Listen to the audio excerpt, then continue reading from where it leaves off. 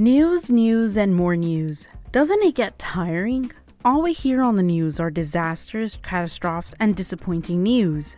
Yet, it's the only thing that keeps us all connected to the world. Just a small access makes a huge difference. Back in early ancient days, the only way you could find out about what had happened to the neighboring countries was by sending a messenger. It was all word of mouth. Now, luckily enough, we are born into modern day technology in which we can find what's happening right around the corner. So, as a fellow journalist, I will do my duty and inform you what is happening around the world. Boeing's new Starlink capsule launched a test flight on Thursday, May 19th, bound for the International Space Station, with its purpose to deliver goods, assimilate, and collect data on crew cabin conditions during the journey, and also provide an alternative for future trips to ferry astronauts to and from the space station. The U.S. Treasury Secretary Janet Yellen asked the U.S. allies to pay Ukraine's salaries and rebuild infrastructure that was destroyed during the war, considering that billions of dollars already committed by the U.S. and Europe are said to be insufficient to keep Ukraine afloat. Yellen stated that Kyiv will eventually need massive support at the level of the post-World War II Marshall Plan.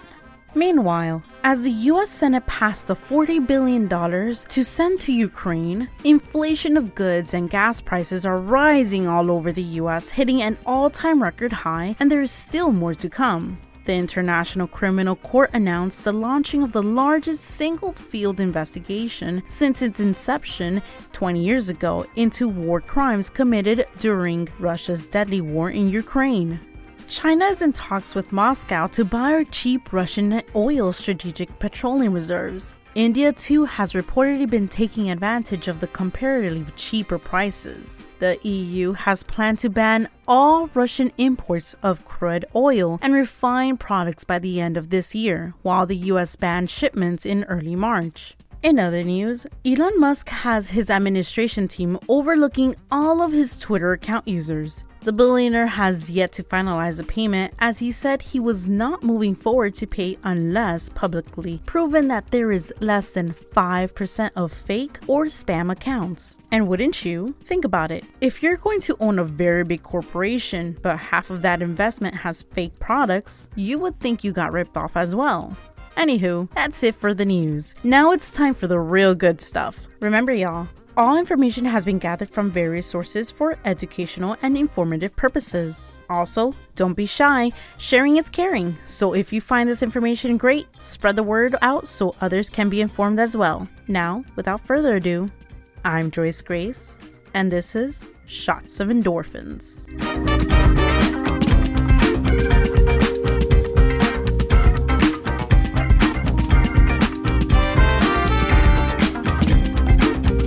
Some of you may be wondering why I picked We the People. I thought it was appropriate as this episode is dedicated to talking about things that are affecting us, the people, residents, and citizens. Now understand something. Right now, many people consider We the People as a conservative group, but in reality, just you, me, and the average Joe fall under the category. The phrase We the People actually comes from the preamble of the Constitution of the United States of America, which talks about what the purpose of the Constitution is and what principles guide it. We the People includes all citizens of the United States. They can be of any race and any gender. When you read the entire preamble, you can see that it is we the people who are giving the government their power. This is very important because without the people lending that power, the United States Constitution would not have been able to become the guideline for the Republican government we have today. This is the reason thousands of people, or what some may call patriots, have backed themselves with a constitutional right. Well, I'm pretty sure you're not happy and have many complaints about what is currently happening to our world. Interests are skyrocketing, prices in absolutely everything is going up by the hour, and it looks like another recession is just around the corner for us. So, now's the time to take a moment and reflect on the events that are playing in our lives. Some, if not most of you, are feeling the economic hit because of the goods and properties. The average Joe that lives on just paycheck to paycheck is currently struggling to survive and keep a roof on their head. Right now, with inflation rising, the average salary would not be enough to sustain a household, nonetheless one person on their own soon. That also includes new buyers that are looking to purchase a home. Since 2010, the realtor market is looking at about a 57% downfall in people looking to buy houses. Home listings are still going up, and yet there aren't many buyers to take the bait because they're all either busy saving up or waiting for the market to lower the rate of interest in the market. Meanwhile, the interest rate has been at its highest peak point. The U.S. Central Bank is upping its interest rate by 3 percentage points. And may be more noticeable in the days to come. Banks are lending out money with high interest rates, and credit cards are starting to up as well in the next few months. And the worst part is, the main investors and markets fear that if the inflation is defeated, per se, it would mean the beginnings of a recession. And for those of you that don't know what a recession is, it's a term that refers to a drastic decline in general economic activity in a designated region. Usually, a recession is visible in industrial production, employment, real income, and wholesale retail trade. This brings us to another point. Employment is always on the balance scale, trying to find a good medium. In 2020, unemployment had reached its highest peak since the Great Depression, with 14.8% of people unemployed.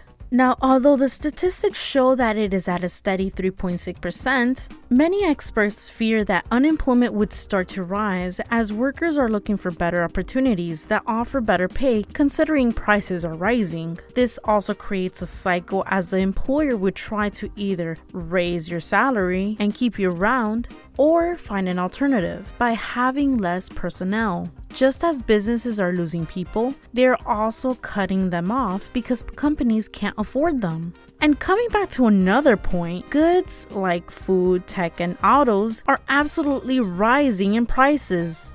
Actually, just the other day, I went to go buy a carton of a dozen eggs and it cost $7. $7! When a couple of months ago, I would get it at least $2.50. And the meat is off the rocket. Just a slab of beef could probably cost you between $20 to $30 now, which brings many worries into people's minds. If the prices keep rising, will anyone be able to afford them? Thousands, if not millions, of families would be struggling to feed their families. This could lead to a hunger crisis.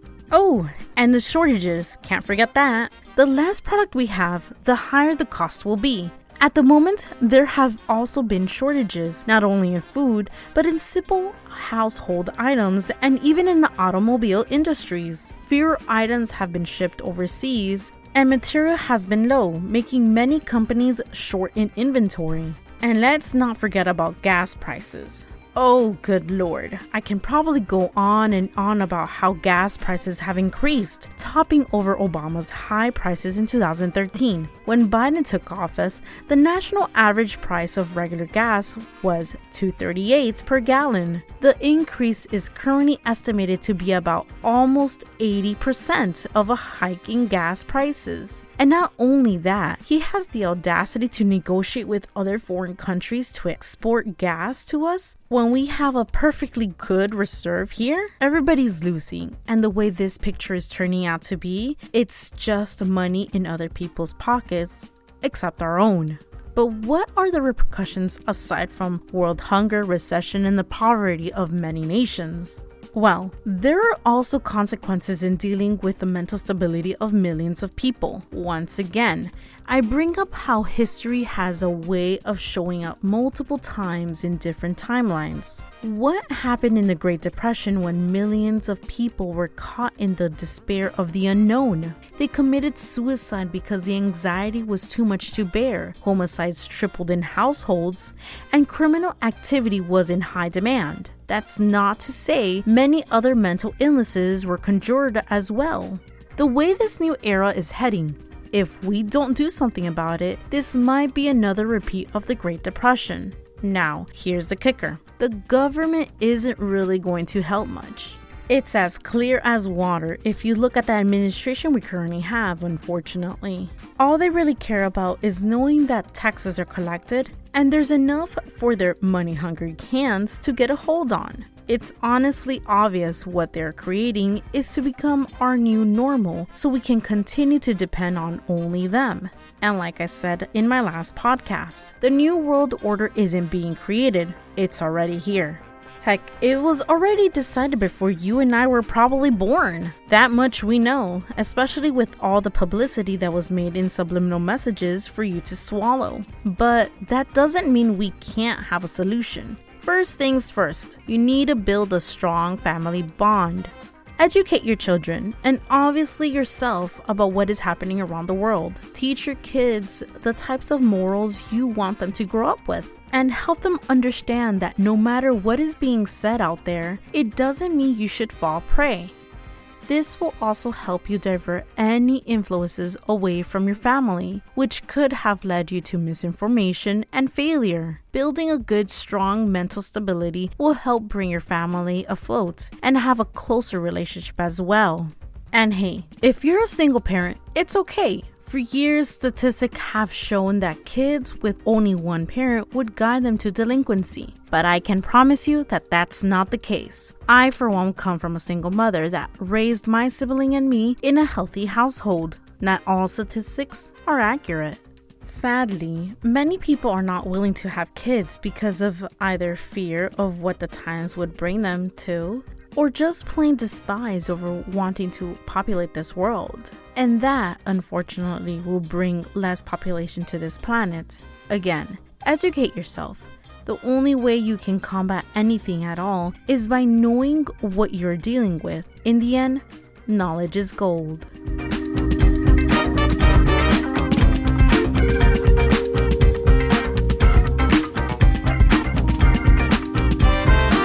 In conclusion, we all make our own choices about how we proceed. Like I've said many times before, I'm just a journalist, always informing you of what's happening. Remember, stay smart, do your research, and share so others can be informed as well.